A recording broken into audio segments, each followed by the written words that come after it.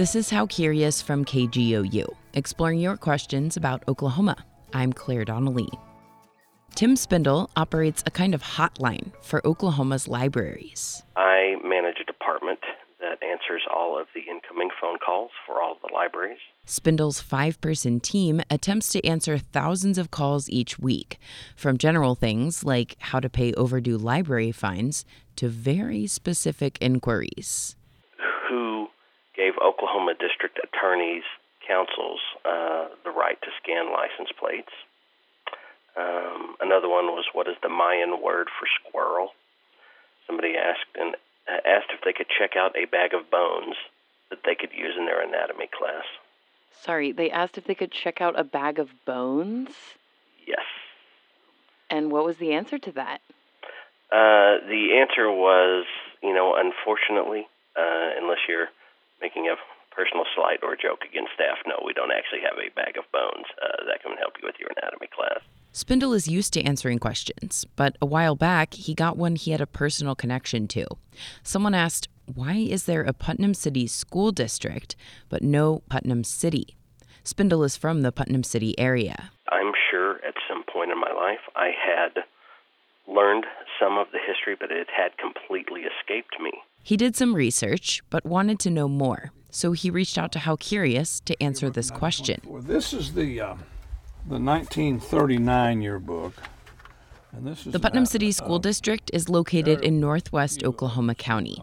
It consists of 27 schools spread out over Bethany, Oklahoma City, and War Acres. Mike Brake runs the Putnam City Schools Museum. He graduated from Putnam City High in 1965. The museum's small building is crammed with yearbooks, sports uniforms, and other memorabilia from throughout the school district's history.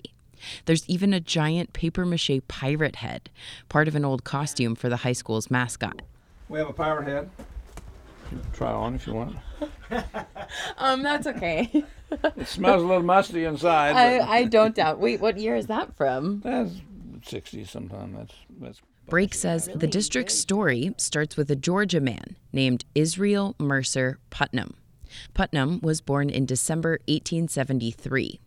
After finishing law school at the University of Georgia, he moved to Oklahoma City on July 4th, 1901. According to the Oklahoma History Center, Putnam started a law firm with Sam Hooker called Putnam and Hooker. Brake says Putnam also expanded into real estate. I would say if there was one word to describe Mr. Israel Mercer Putnam, it would be he was a bit of a hustler. He had a law degree, but he didn't want to practice law. He wanted to build houses and make money. And he went from one thing to the next to the next. Putnam was so successful as a land developer that he dissolved his law practice. In 1902, he formed the Putnam Company, a real estate business, and developed several Oklahoma City projects, including the Putnam Heights and Military Park neighborhoods. When Oklahoma became a state in 1907, Putnam was elected as a Democrat to the first state legislature. Lawmakers were trying to decide where to put the new state's Capitol building. In May 1910, Putnam purchased 2,000 acres of land northwest of Oklahoma City. Putnam planned to build a city there called Putnam City. Then he offered the land for the new state capitol. Here's Mike Brake with the Putnam City Schools Museum again. It was going to have a big loop with a center plaza or something, Putnam City Grove, he was going to call it.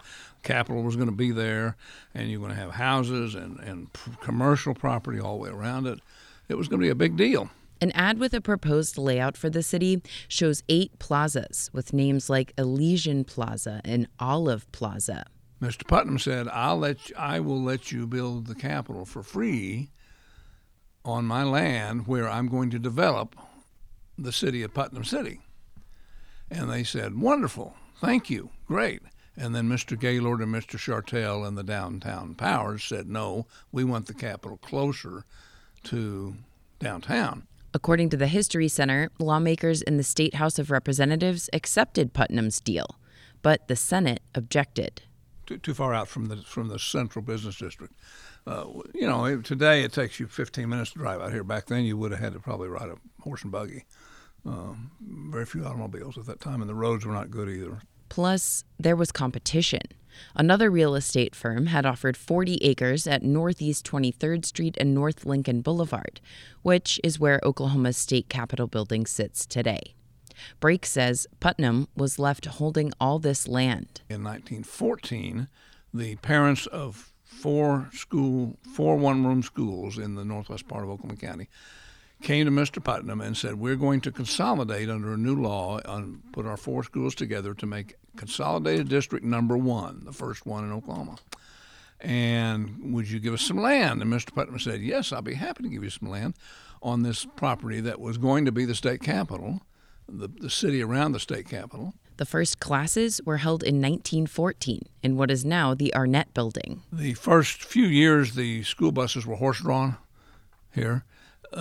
People rode their horses to school and had a hitching post out front. It was country out here, really country, and pigs and hogs and, all that. The first graduating class in 1919 had 3 students. Meanwhile, Putnam stayed in the land business in Oklahoma, doing work in places like Ardmore and Miami. He eventually moved to Texas, where he died in 1961. Kent Mathers graduated from Putnam City High about 5 years after Putnam's death.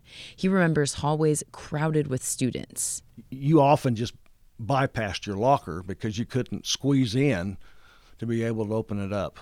So you just would carry your books with you. And back then, backpacks were not popular. Now, Mathers helps Mike Brake with the Putnam City Schools Museum.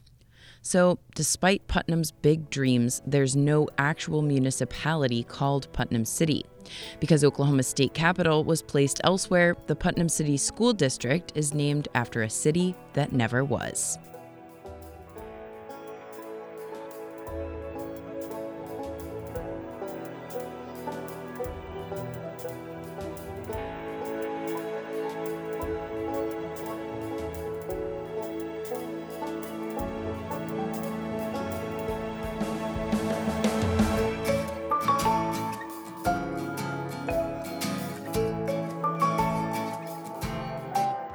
That's it for this episode of How Curious. The show is a production of KGOU Radio. It's produced by me, Claire Donnelly, and this episode was edited by Caroline Halter.